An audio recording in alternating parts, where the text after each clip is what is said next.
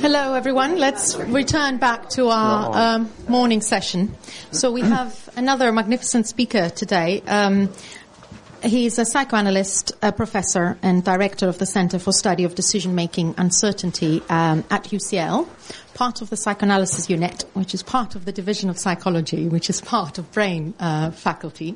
And indeed, that complexity of affiliations is also similar to David's complexity of background.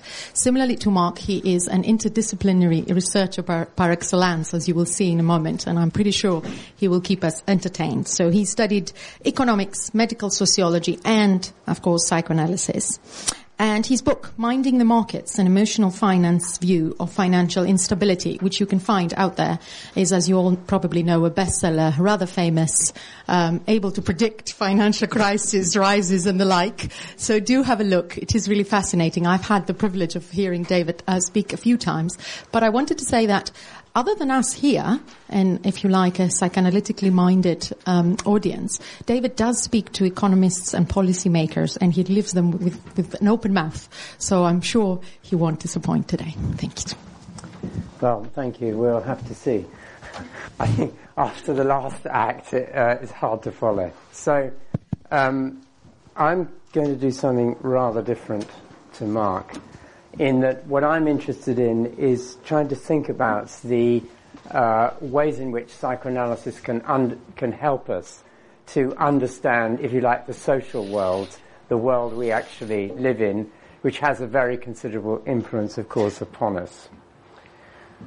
And in this, the starting point for the talk really is clearly that human decision-making is fundamental to individual outcomes, what happens when you make a decision to you, but also to aggregate outcomes, that is, to the economy, etc.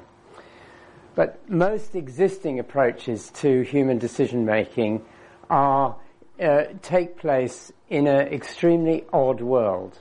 It's a world where people are, in effect, omnipotent. That is to say, there are rational individuals who are able to put the right data before they make a decision, to optimize it, avoiding all statistical errors, and to arrive at conclusions. The problem with this particular approach, which dominates psychology, is that it completely ignores what I will call model uncertainty. That is to say, whether or not the model you can observe in any given set of observations today is in fact going to be the model that generates data in future and therefore allows you to say something about what's going to happen. So if you take a simple example, supposing you are trying to decide today whether to invest in China. There are an awful lot of things you might want to think about. So are you going to build, I don't know, a new factory or set up a psychoanalytic institute in China? There are all kinds of arguments for the way in which China could completely blow up or could be hugely successful. And no amount of statistical optimization can help you with that decision. So what I'm trying to do and trying to bring psychoanalysis to help with is to deal with situations where, although you can make a case that a decision is part of some repeatable series and then you could apply statistics, actually the essence of these decisions is that they are not necessarily part of that. In effect, what current decision-making theory does in economics or cognitive psychology is turn people into the very opposite of what we've just been hearing from Mark. They are, in fact, computers. And they don't have affects, clearly. They don't have bodies.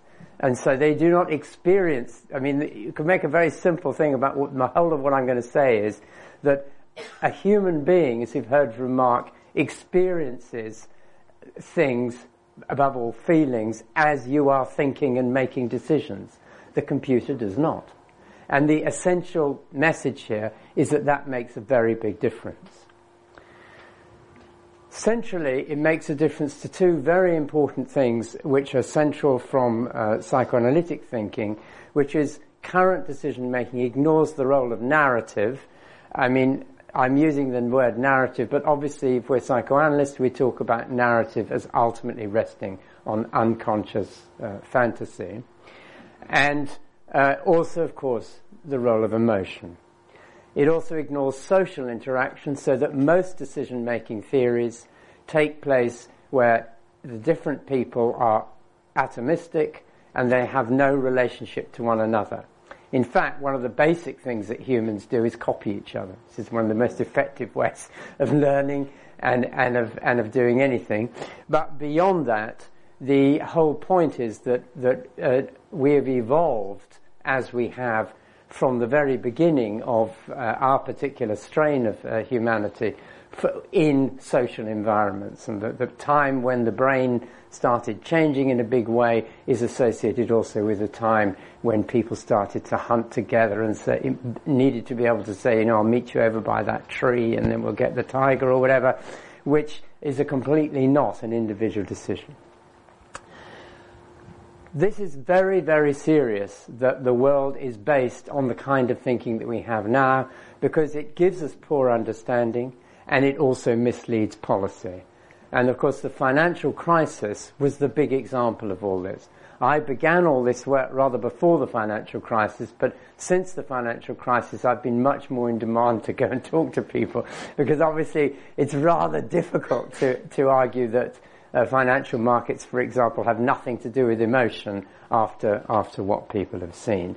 And one of the central issues also is, as we face issues like climate change and many other issues, including a considerable uncertainty at the moment among economists and central banks about really how is the economy working? What is going to happen? So if you look at this particular diagram taken from the IMF, here you see the GDP growth just before and since the crisis. And this is the key point here, that you see that whether it's the advanced economies for the average or the emerging and developing economies, since the recovery back is flatlined, slightly below. Now, given that there was typically an average increase of around 2%, that compound interest is a very powerful thing, as you know. It means that there is a massive under-creation of resources and a major, major problem that has hit the different economies. So you can't really overemphasize the damage done to the world economy and then to people, to welfare, to all the employment prospects and so on, created by the financial crisis and the sort of stability situation we're now in. And one of the key things is, in different countries, people speak about in relation to their local politicians in local ways, but this is actually a worldwide problem. Okay, I first became interested in all this. The story's told in the book, so I won't go about it too much, but some of you may have heard of PEP, Psychoanalytic Electronic Publishing. And this was, in 1997, we'd begun this and it was on a CD. And one day, through the door of my office at UCL, came two people from the leading investment bank at that time in London. And believe it or not, they wanted to buy PEP and wanted to give a lot of money for it and take it over and turn it into a .com and use it as a model for publishing. Suffice it to say, they didn't know anything themselves about the internet, about psychoanalysis, which was all the journals we were doing, or publishing. But this didn't stop them asking several million. Well, PEP didn't belong to me, it belonged to the Institute and to the American, so we couldn't really have sold it to them anyway, but we listened to what they had to say, and then afterwards, so you can see on the slide that they came in around here, afterwards the whole thing crashed. And it became, I did economics, as Katya said, in my first degree at Cambridge, and I became interested again in economics and thinking what on earth had been going on. Now, if you look at that, of course, if you're a clinician, you think in terms of a manic structure and then a collapse, obviously. Now, this is not the first people to notice that, but various components of all this became interesting, such as the fact that there are always people objecting So there were always people in this saying, oh, this is nothing, it won't work. Just as up to the current crash, there were lots of people saying, like Warren Buffett, these new financial instruments are extremely dangerous. So it's not that people aren't saying there's a problem, it's that people are not hearing there's a problem. And of course this is a familiar problem to all of you insofar as you're clinicians. So we've gone on from there to develop some core concepts that came out of that work, which is in this book. And I'm just going to introduce you the core concepts so you're clear how this comes out of psychoanalysis, because most of what I'm going to say after that is the kind of presentation that I made, for example, last Thursday to the European Systemic Risk Board and the European Central Bank, where I don't actually use psychoanalytic concepts as such because it just confuses the issue. Apart from me, I say, don't know what they mean, right? So, the key concept is very related to what Mark has already said, is that for me, thinking of any kind involves embodied feeling. And this is demonstrated by large numbers of studies in neuroscience now. So, as in fact Bion and others pointed out, or indeed as Freud pointed out, that any kind of thoughts we have are associated with feeling. So this is a fundamental part of the theory. Secondly, that object relations tend to be fundamentally ambivalent. Whether this is created by sort of fundamental instinctual conflicts as the traditional theory, or, as I think more likely actually as Mark has kind of set out, by the fact that it's the world that produces conflicts for us that we have to deal with, is not for this purpose particularly important. But that there is, for example, if you think of something like getting married, there are clear, it's something which has advantages and disadvantages. We have systems, biological, social, psychological, which help people to do this. And you could describe many of the most important relationships in society being part of an organization, wishing not to be in it, etc., as really fundamental kinds of conflicts.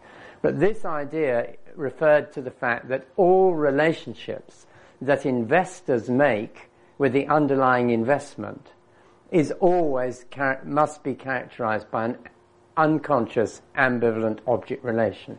All financial instruments are debt instruments, right?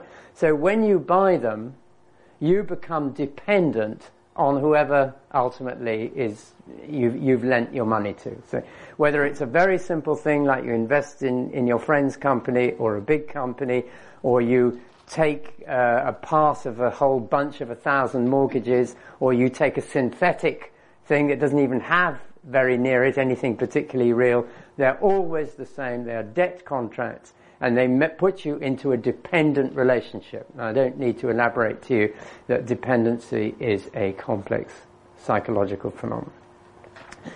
The third concept that was introduced was that of fantastic objects, spelt in this psychoanalytic kind way, to talk about something which is fundamental, which is simply the processes through which human beings form these libidinal attachments, going back to the beginning of life, in which the object of the attachment becomes perceived and experienced as enormously pleasurable.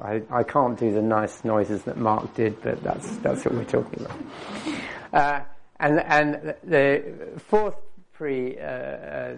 concept is what I call divided and integrated states. Now, actually, since you know the literature, I just mean paranoid, schizoid, and depressive position. I changed the term because when you start telling journalists about these things in relation to business, the next thing that happens is a headline saying all financial people are schizophrenic. And that isn't what we mean. We're trying to get way away from that kind of idea. So actually, Mervyn King helped me come up, he was the governor of the Bank of England, helped me come up with these. They're not entirely satisfactory things either, but at least they make sense. So divided and integrated states, and you can just think of them as paranoid, schizoid, but not, of course, as early development, but as, if you like, Bion's PS and D. And lastly, the concept of group feel. Groupthink is quite well known as a concept, and actually if you read Janis's book, Janis is the psychologist who introduced groupthink, it's very interesting. In the preface, he actually talks about Bion. That's the end of any talk about Bion or psychoanalysis. But I call it group feel because I think you would agree that it's not really about thinking. People end up thinking the same thing, but the point is they want to feel the same thing as the other people with whom they're in a room or whatever. So these are the main concepts that I deployed to try and understand markets. And now I want to move on beyond that to where we are today with what we're setting out as a new theory to cover the what are called the micro foundations of economics.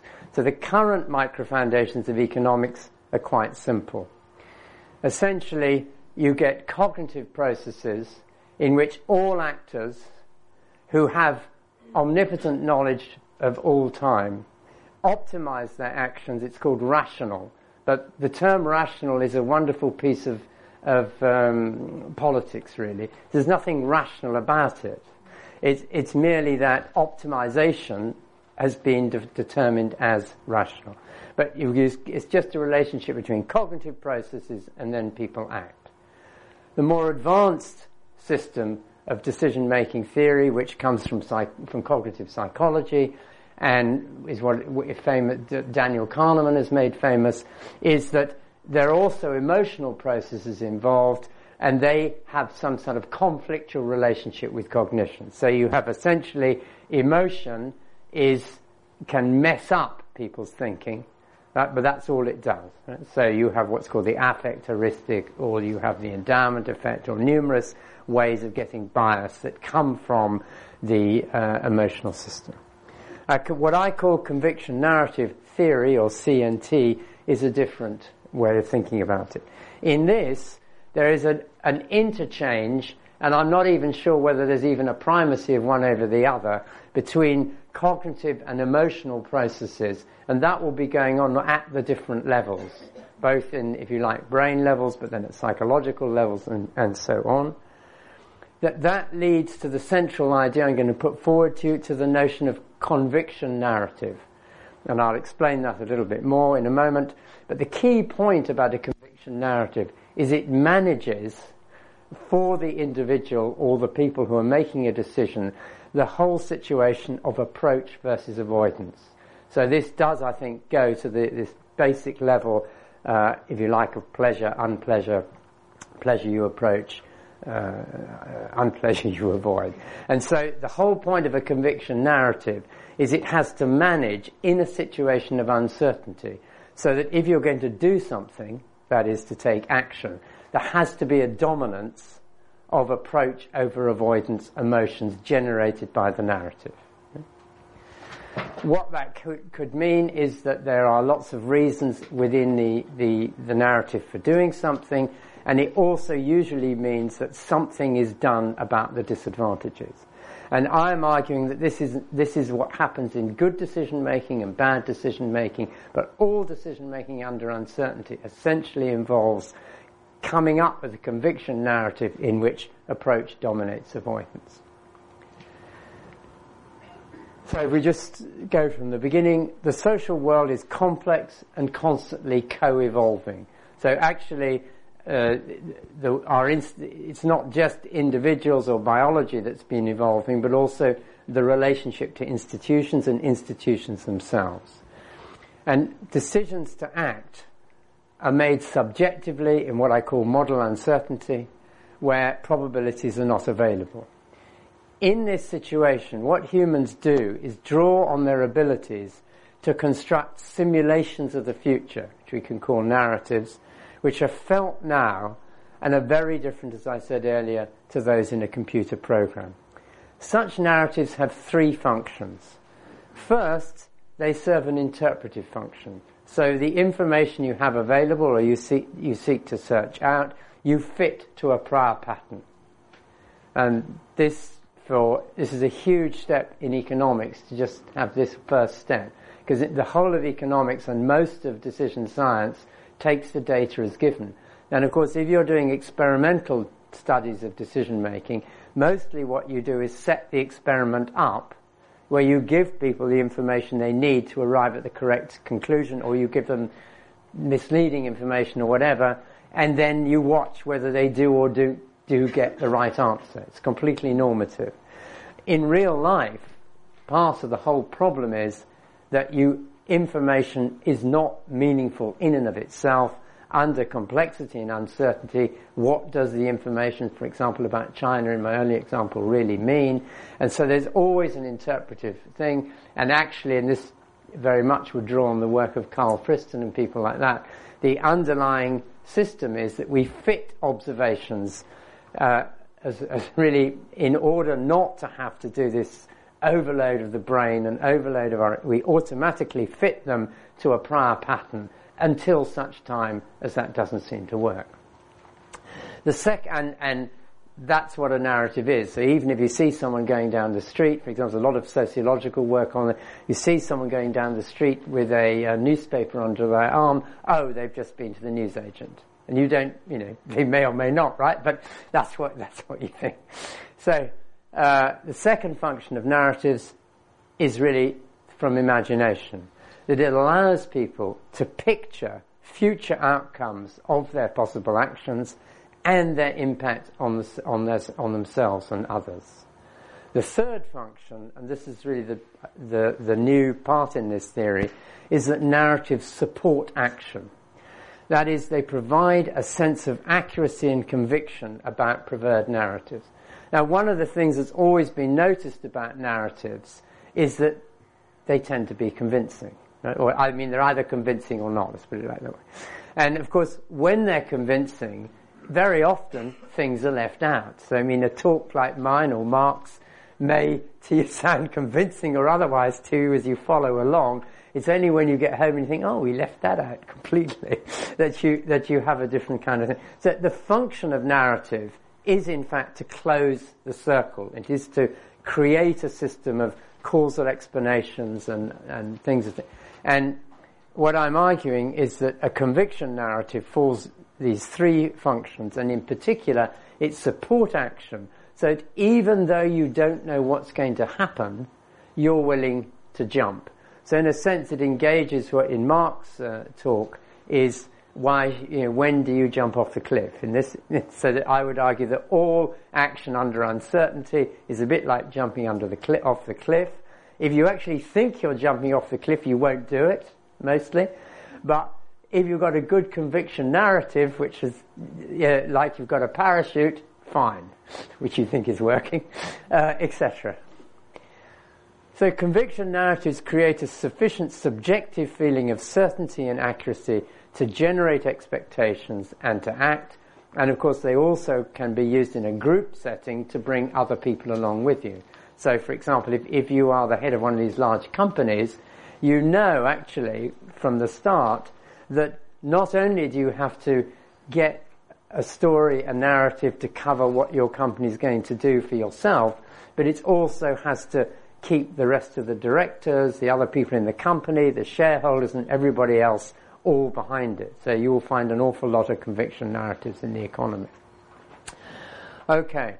Now, what conviction narratives draw on are human capacities that have adaptively evolved in human bodies. So there are concepts such as embodied cognition that have been put forward in the last, I think it's all in the last 20 years, most of this work.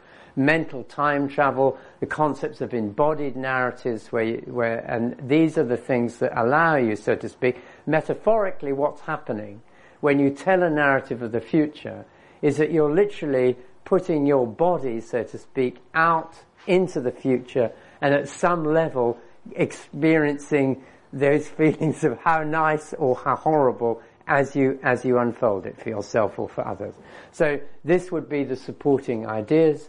And through embodiment, different cognitive elements in the stories that people simulate as they read, imagine or listen, separately evoke approach or avoidance conditions. Mark has already said, which is fundamental to what I'm saying, that pleasure and unpleasure are on two different dimensions, and there's quite a lot of experimental work supporting that.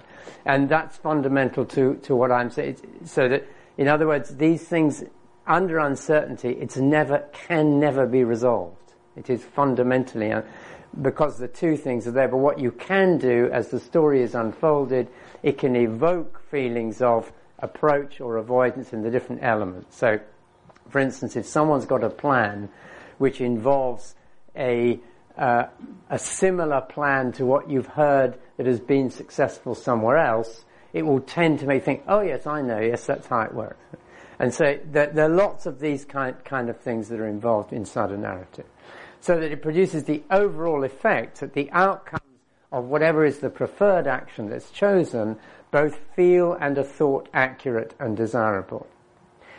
And overall, there are quite a lot of factors. I won't go into this, but there's an awful lot of study of which in fact is where a lot of the traditional psychology is very useful, is it's demonstrated, as they think of it, as lots of biases in the way humans think about problems. But for example, if you tell someone, if you give someone some facts, just raw, or you give them in a story, people will tend to do much better within the story. If you give someone a proposition which is beautifully set out and nicely and simply done, compared to one that's a mess, even though there's no difference in the information between the two, people will be very convinced that the one is not very intelligent and the other one is very intelligent. So there are lots of these effects which all, I think, are influencing and are working precisely because we operate with conviction narratives. Okay. So I'm now going to tell you, just switch to something completely different, and I hope you find it interesting. Okay, so we have this theory, and there's a lot more to this theory, and you can read all about it if you want to, but that I've just given you the bare outlines. What I now want to talk about is the way we operationalize it, because it's fundamental not just to have clever ways of thinking about economics in a different way, but to actually show that that matters and it can make a difference. So we have developed something called directed algorithmic text analysis, we being several of my colleagues, including some computer scientists. And this is essentially a way of measuring in any given number of texts shifts in the relationship between approach and avoidance emotions in those texts. So clearly there's a lot more to narratives than just emotion, but part of the point we learn from this theory is that if we just focus on the approach and avoidance, that was the idea, we had the hypothesis, we might be able to say something. So we develop a method. It can apply to any unstructured text database as long as the texts are dated. We've applied it so far to 3 completely different document sets. The Reuters News Archive, we're talking about large numbers of documents, 2.2 million from the US, 1.8 from the UK, to brokers' reports. Those are financial analysts writing about the success and otherwise of companies. That series comes from the Bank of England. And daily internal market commentaries that the bank staff make every day. So every day someone in the bank has to write up what they think about the current conditions. And it's quite useful that we've used different things because I can go into details if anyone's interested, but we use exactly the same methods whatever the database. There's a lot of machine learning approaches to this type of problem which optimize the methodology of measurement to the particular database. With the result, you take it to another database, it doesn't work. The current one measures the 2 emotion groups simply with word lists and with no weighting. So we have words which we think will evoke the experience of approach or avoidance. We've done some testing of that in standard psychology labs. Began really with a clinical judgment. And it's probably not a perfect list, it's probably not a complete list, but as you'll see, it works quite well. And we're only looking at these 2 particular emotions, because one of the things is that the whole literature on emotion is very complicated and muddled because there isn't really a satisfactory theory about emotion, or you have to be clear why you want to know about it. We've focused on approach or avoidance because we're trying to explain action, essentially jumping over the cliff or not. We're not trying to explain other things. So things like anger could have all, they could, if you get angry, that could cause you to act to either avoid or. So one of the reasons I think this works is because we've got the clear theory, we only focus on these emotions and not lots of others. And we've actually only got 150 English words in each list, so it's not very many. And the other projects are using like 3,500 words, which time you're not quite sure what they're measuring. Creates a time series, and then it allows very powerful statistical analysis. So, here, just to give you a quick idea, this is what we call the RSS series done on the Bank of England daily reports. And what we've done here is we've taken approach, that is exciting words, and then we've taken away avoidance, that is anxiety-provoking words. And so when the thing goes down, it means there's an increase in anxiety relative to excitement. When it goes the other way, there's an increase of excitement relating. And what you see between 2001 and 2010, it's changing around quite a bit. We can then impose on it some key events that occurred during that period. And you see that makes sense. So that you see the dot-com bust there, where it says dot-com low. That's at the point at which suddenly anxiety came into the system. You see this big fall here, which is the global financial crisis. Now, in fact, just to show you here, this is, we put another series on there, that's the broker reports, and you see that a different series is producing at least the same kinds of variations, and there's the third, those are all three of them. I'll just show you that there. One interesting finding we've had is that here is the one I showed you before. These are the Bank of England's reports, and that has been inverted actually, just so we can show here. This is the VIX. The VIX is a entirely statistically based, that is on actual things that are happening in the markets, way of capturing what is popularly known as the fear index. And you see here that what we have collected from a completely different methodology is quite obviously quite closely correlated with it. And in fact, I've left the slide out, but in fact, there's a statistical method of looking at the relationship between two series, which is called Granger causality, in which you first look at the relationship between the series in one direction and then at the other to try to decide which is leading which. And in fact, the report in these in the market reports, the shift in emotion that is in the market reports comes somewhat ahead of the changes in the VIX. Here, there's another interesting thing. So, the survey of professional forecasters, where in the States, one of the parts of the Federal Reserve System sends out to a whole bunch of professional economists what do they think is going to happen to the economy in the next quarter, and then they put it together and make a consensus forecast. It's the oldest way of forecasting the US GDP, and the one period ahead forecasts look something like that. So they're predicting these things to happen.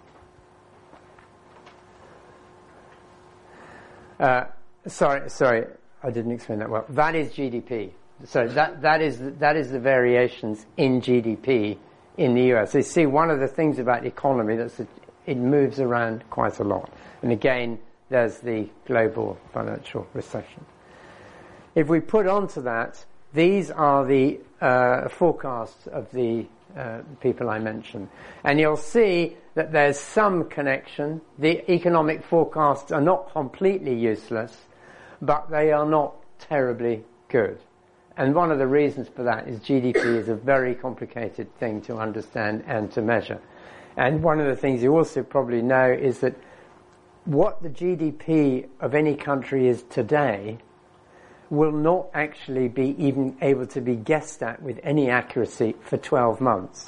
This is because they collect the figures up from what's happening all over the economy, which you can see makes it very, very difficult for central bank to decide if we're going to put the interest rates up or down. So not very sure what's actually happening now. So that there's now when we add our measure, that is this RSS measure, to the forecast, there is some improvement.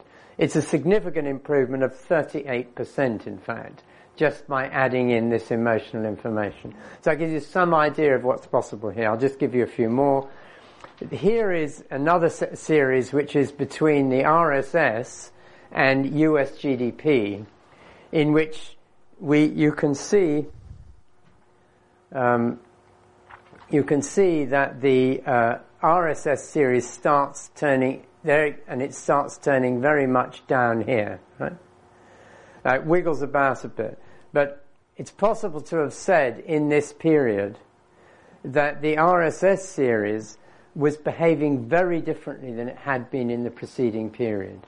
So it was actually 4.37 deviations below the mean value in that previous period.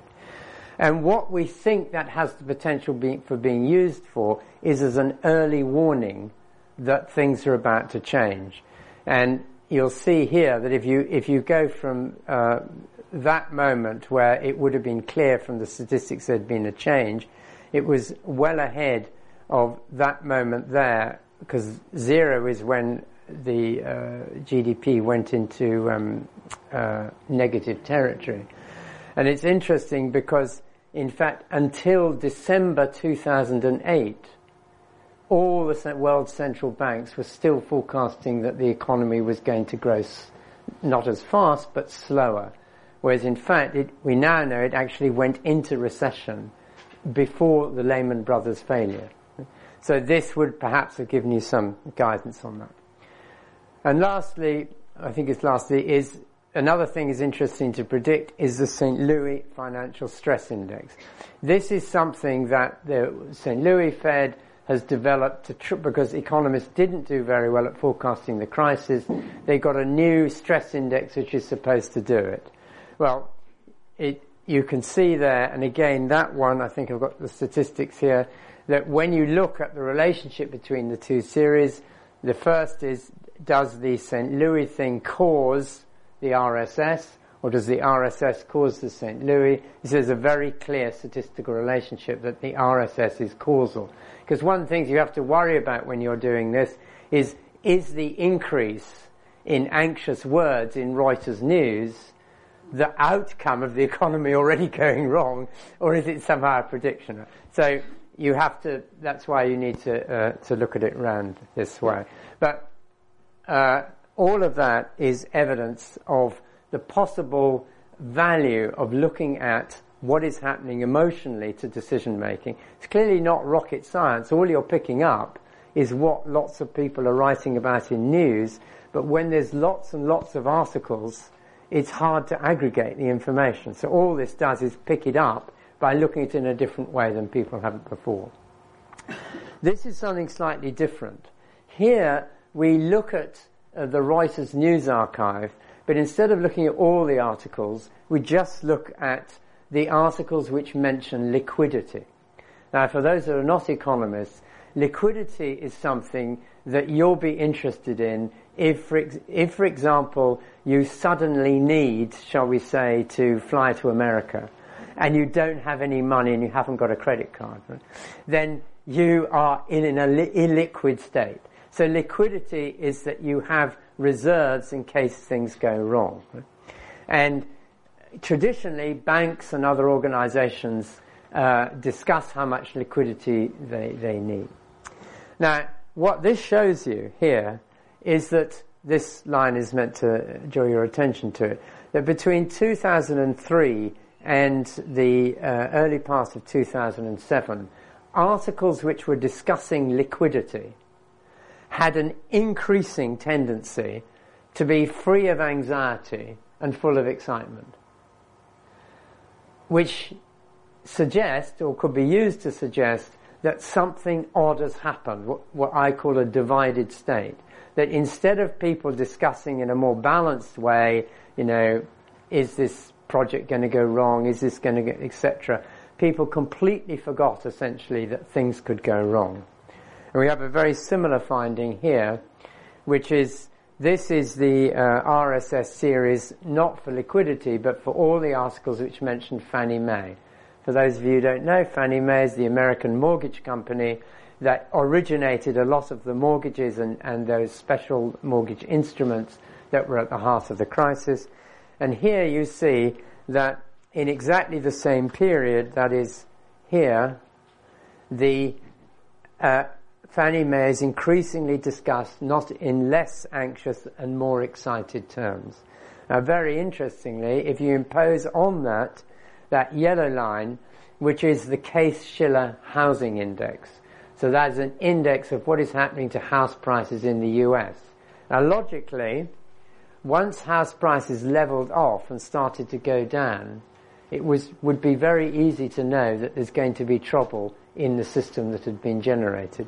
But you see here that it made absolutely no difference to the discussion.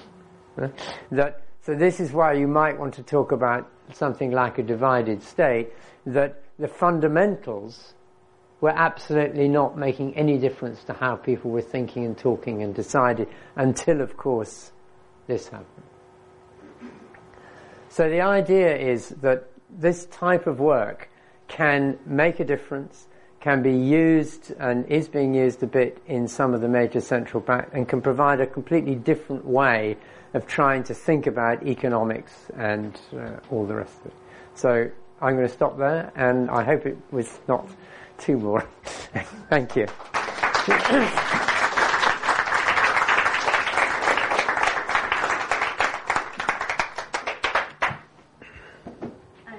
Right on time for questions, please.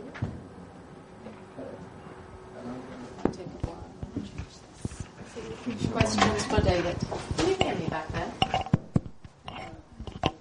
Should be on now. Better? Yes. Any question?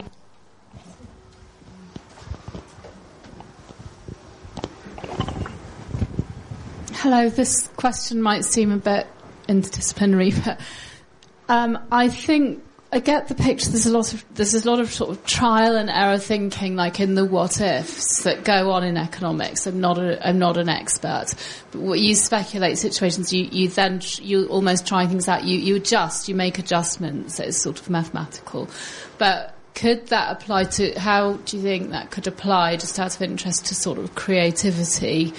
So you write things, or to therapy and analysis, where you imagine potential outcomes, then you process them, you work out which is the best one, the best solution, for your psychological situation. Do you think there's sort of interesting parallels there at all? Well, okay, so first, the trial and error approach is kind of what we all do for everything. Except that what psychoanalysis, I think it's really what Mark was saying, has shown us, is that sometimes we don't really, we solve a problem, but we don't solve a problem, and so the error persists. Right. So there's this anxiety or something so trial and error is a sensible way to progress, and if you're in a situation of uncertainty or innovation, creativity, there's no other way to proceed but to try something else and try to relate to feedback. Now, there's a lot of difficulty in, for example, at what point do you decide an idea is bad?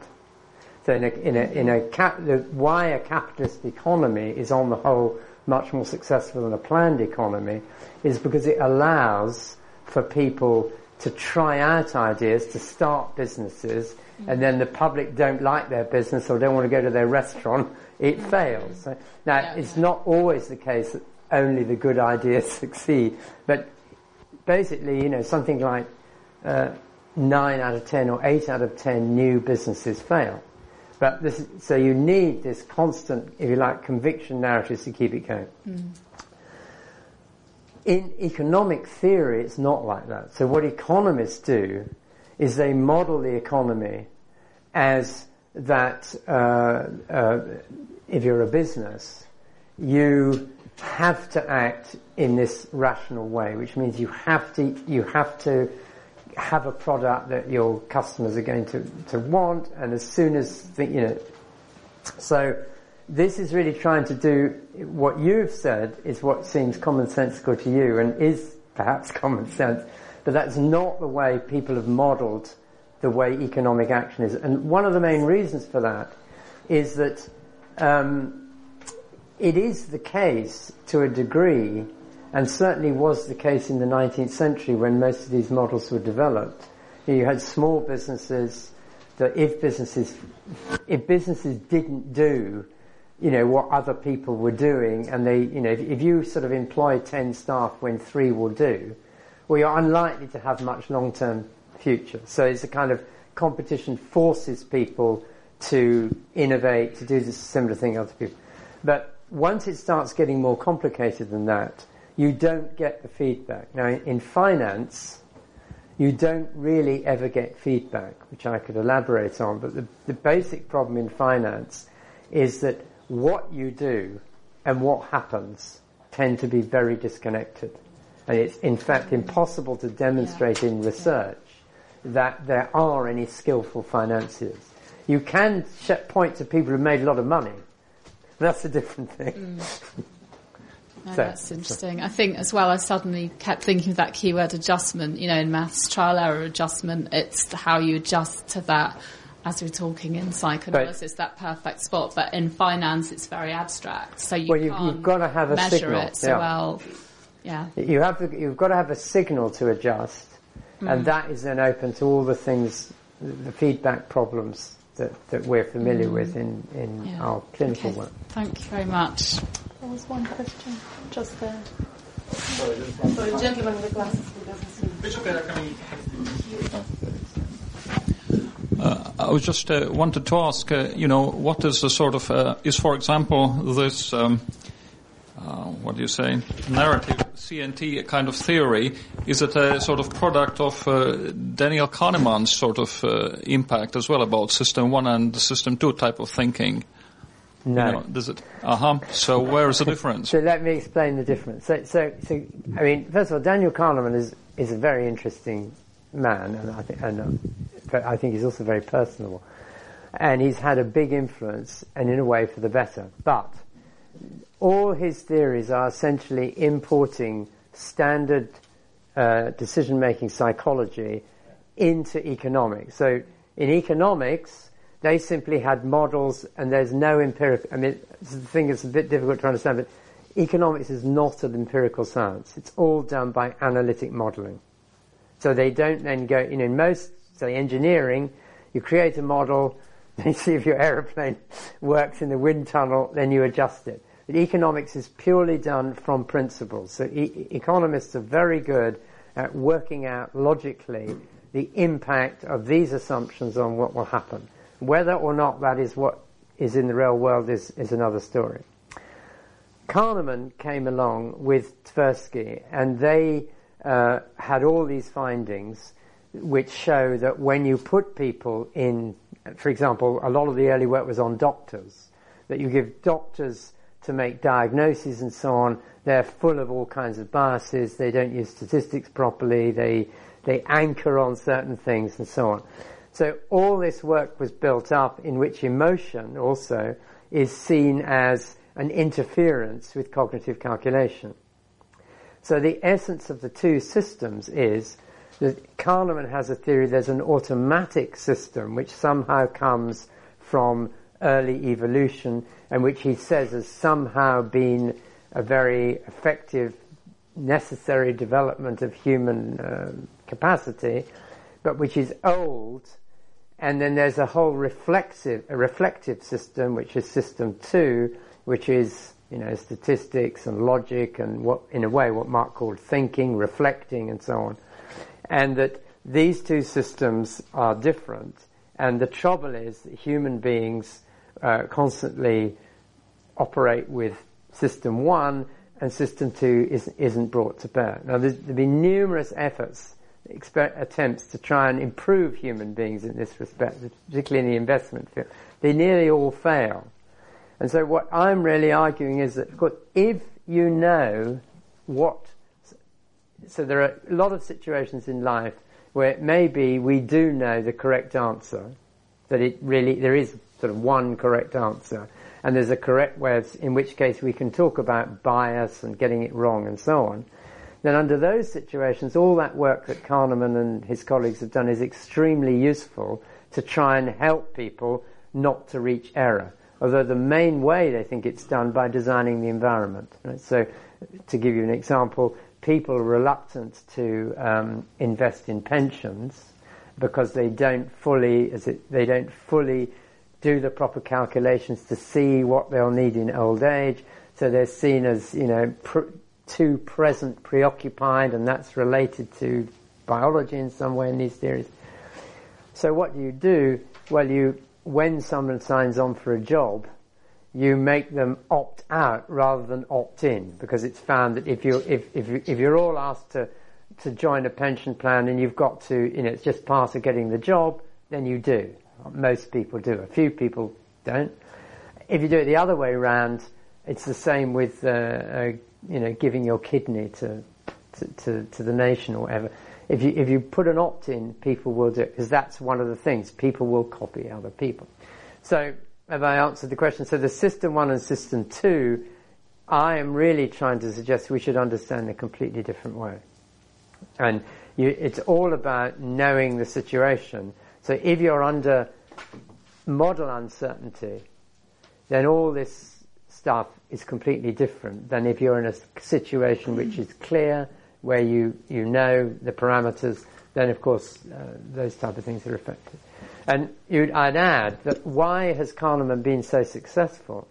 Because his narrative of feelings letting you down and of humans being weak compared with computers and so forth is a very successful narrative. It's been put for years. It's the same narrative, I think, that is implicit in a lot of what we deal with, which is that feelings are for women and they're not the real stuff, right? And real calculation is by men and so on. Well, we can see where that's got us, right? But I think it's exactly that type of logic, that in a British university until apart from in literature, of course, that's fine, but science has got nothing to do with emotion. Right? There's one question here in the back.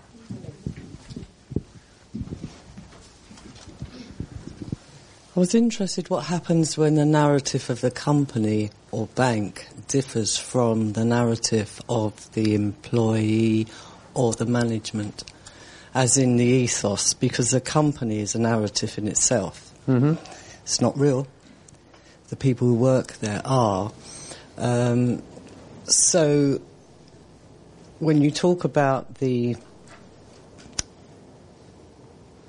idea of, shall we say, rethinking the emotions to make the decision, if the company aren't changing with that, that wouldn't mean a thing. Well, okay, so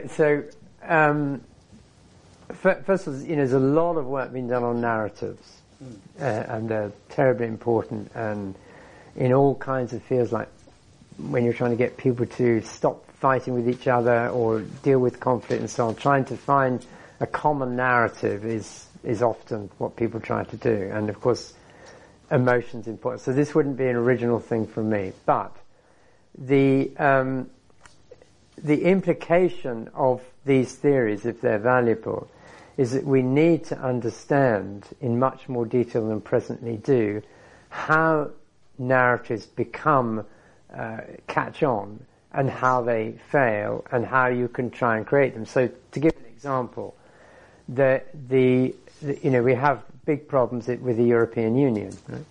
So you could take, the European Union is a system which is based on the premise that there are some problems which done together you can do better than if you do it separately.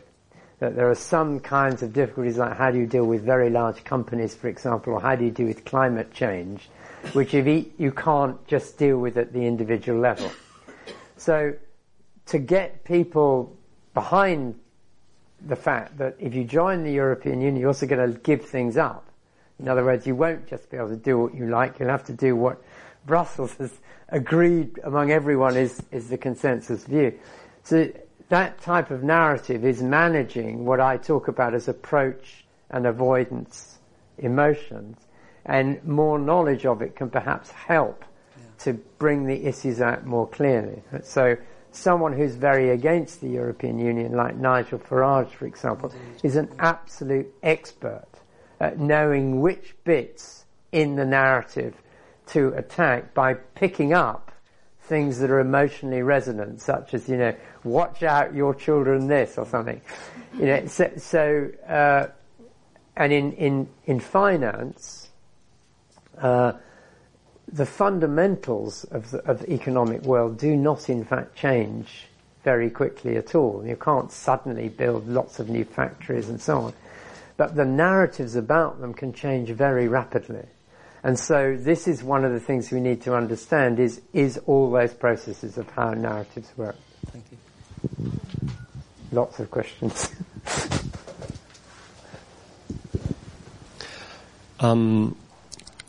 Would you describe the divided / schizoid paranoid state for the way Yanis Varoufakis handled the Greek economic crisis since assuming power?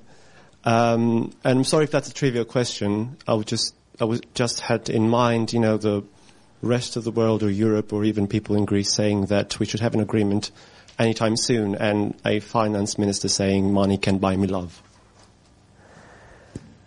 Well, that's a big question, but we're having very complex questions today. But I suppose how I would look at the thing slightly different. I would say that it is completely, well, I was about to say it's completely clear, but actually you never quite know how human beings are going to react. Right? And if human beings do all react together in a particular way, it really can change things. So an example would be the Labour Party leadership election, where out of nowhere someone is suddenly the leader, which people beforehand would have said is completely, and had all kinds of clever people explaining why it would be impossible. So there is this possibility, and that can also extend even to something like the Greek economic situation, because at the end of the day, the indebtedness of a country depends on two things. The actual amount of loans that are outstanding, and really to foreigners is what matters, and then the size of their economy. So if the loans stay the same and the economy gets smaller, the proportion of debt goes up. And similarly, if it goes the other way, the proportion of debt goes down. So these things are nothing like as straightforward as you might think if you read the newspapers. That being said, the underlying problem is that the European Union required, first of all, the underlying problem is that the Greeks cheated like crazy and were dishonest about their statistics. And there's no doubt about it. But the problem having arisen, there is a fundamental problem that neither the European Union nor anyone else want to accept, which is that there's no way Greece can pay off its current amount of debt unless its economy can grow. And that what happens is exactly the opposite. So the more they pay off the debt, that actually means there's less money in their economy, and so the thing goes down. And so it's in that context that this new party came to power and tried to alter it by a combination of changing the narrative and bluffing.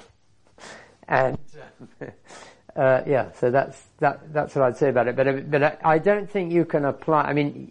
You're all clinicians. If you want to make personal diagnoses of different people, it's up to you.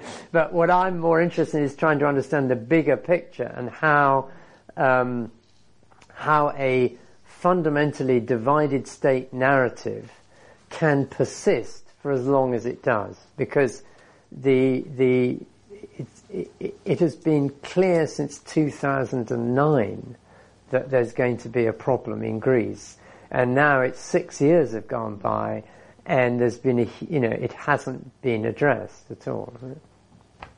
I mean, another very good example actually is I didn't put it, but it's on some of those graphs. The whole European crisis was solved by Mario Draghi saying, "I'll do whatever it takes." Now, in fact, he couldn't have. Right? The German Constitutional Court would not have allowed him to do a whole lot of things. But it's interesting, at that stage, people in the front were so fed up with the crisis, they were willing to believe anything. And it was a highly effective statement. So these are the kind of things we need to understand better, because it's no good. I think what we would say as psychoanalysts is that we need to listen to these narratives and try and understand them, because it's no good saying, well, that's crazy or that wouldn't work, because actually we never know what will work. No, I know, it's not what you were saying. Yeah. I just had in mind that the clash between the last diagram you showed about liquidity going up, whereas something else going down. Yeah. No, I mean, the liquidity is a clear sign, and this is because you can't, of course, we don't know what will be the next items of discussion which will cause all this trouble. And so it's no good looking for Fannie Mae, but there are ways which we're developing in which computer scientists can capture topics that are being discussed and the emotions with which they're being discussed and the shifts without knowing what those topics are, just doing it, so to speak, mathematically. And that can give you that these things are exhibiting that strange behavior, and that can then send people off from the Bank of England or wherever to investigate it. Right? So in this way, the fundamental argument is that when you see that type of slope, the likelihood is people are, and it can happen the depressive way as well, that people are either too depressed or too excited, and this will eventually reverse. So this is fine if it's just a little bit, because that's the way an economy is. You can't. But if it's going like it is before, the cost of that error is so great that we need to try to notice it.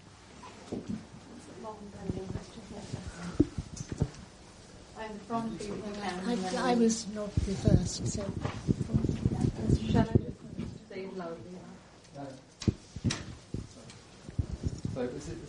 Yeah. There you go. Hi, I'm probably just bringing you straight back to pleasure and unpleasure. And I was looking at your graphs, and I was thinking of what Mark said earlier about pleasure and unpleasure. And possibly because I'm not a finance person, the dips made me feel a bit relieved. Does that have something to do with death anxiety? Or is it, because I thought sometimes that dip can be construed as unpleasure, but it sort of relieves the atmosphere, doesn't it? The tension of keeping it all like this. And then there's the dip. And I see your point about the heightening of anxiety and how that affects all these things. But sometimes, I come from the East.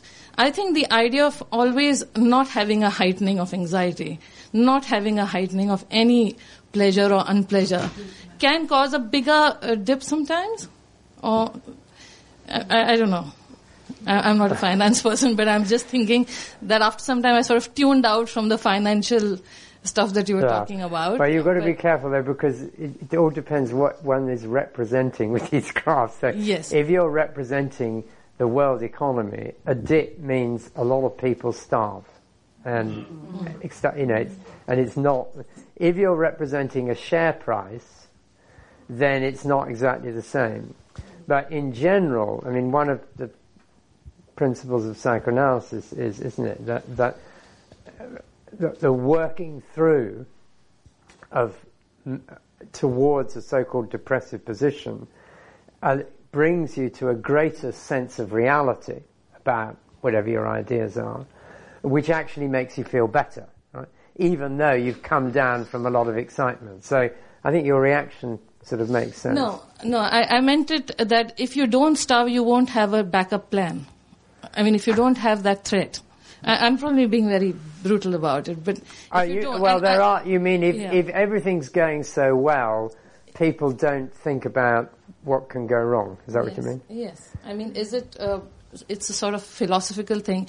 Does it need to happen sometimes? Well, I think you'd have to ask people like Mark this. I mean, I personally, I mean, there are these arguments. There are arguments in economics going back to a man called Schumpeter, in which the economy has to purge itself from time to time. I think it had more to do with psychology than economics. But, yeah. I mean, I think that, yeah, that's what I think. Yeah. There are more people there in the back. Well, I think we should move a little bit in the back before we come to you, so there were a few questions.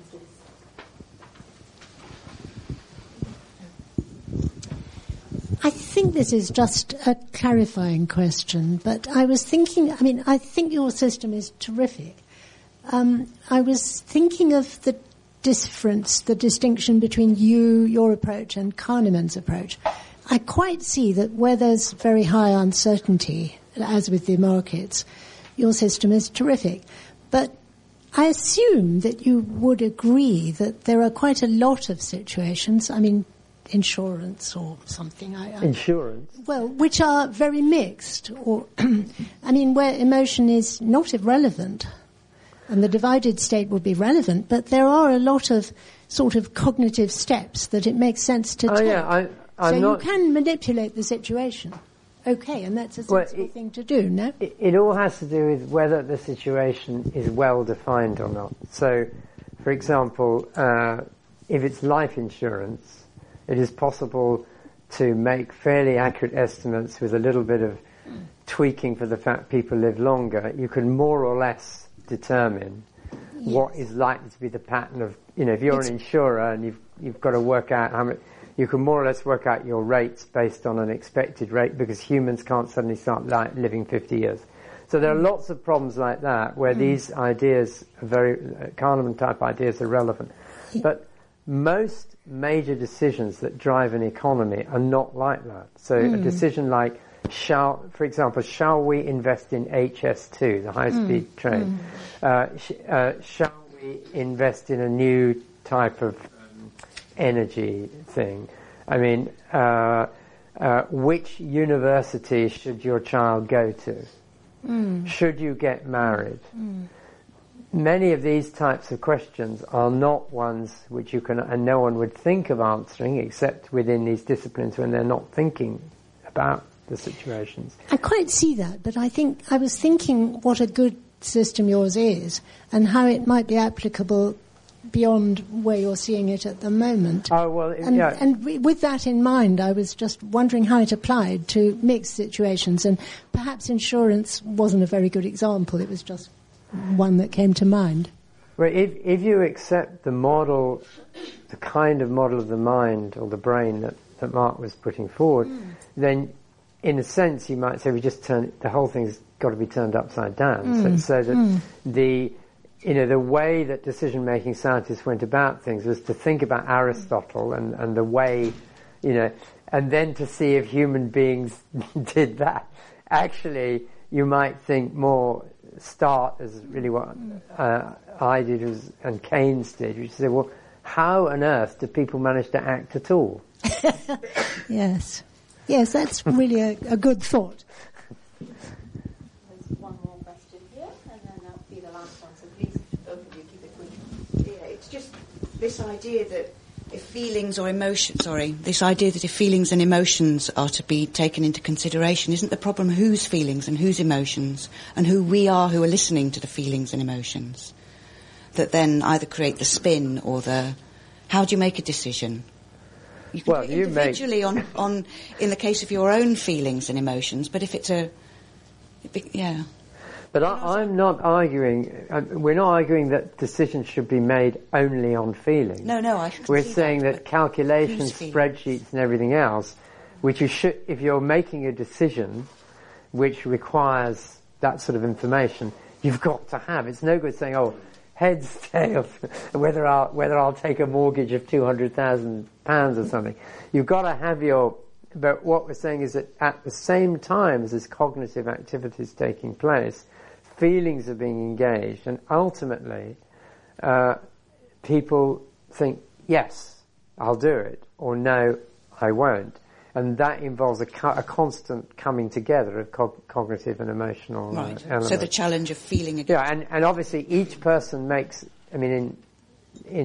we think of each person makes it, and you've got to decide for yourself what you think is the thing to do. But then, of course, when we're dealing with the aggregates, we've got all these second order, or whatever we call them, phenomena, in which how you think and talk will influence other people. And the whole point about group feel is that people stop thinking for themselves and instead become terribly preoccupied, as Beyond put it, with feeling comfortable with the other people. And then, when they're thinking of going to war in Iraq or something, nobody says anything. They're all completely convinced, apparently, that, what's his name's got his weapons. That's exactly what I'm saying then. Yeah. Whose feelings do we listen to? Well, no, you don't listen to anybody's feelings. You look at the argument. But in order to make a decision, I see what, Yeah. Okay. Okay, thank you very much to both our speakers for this.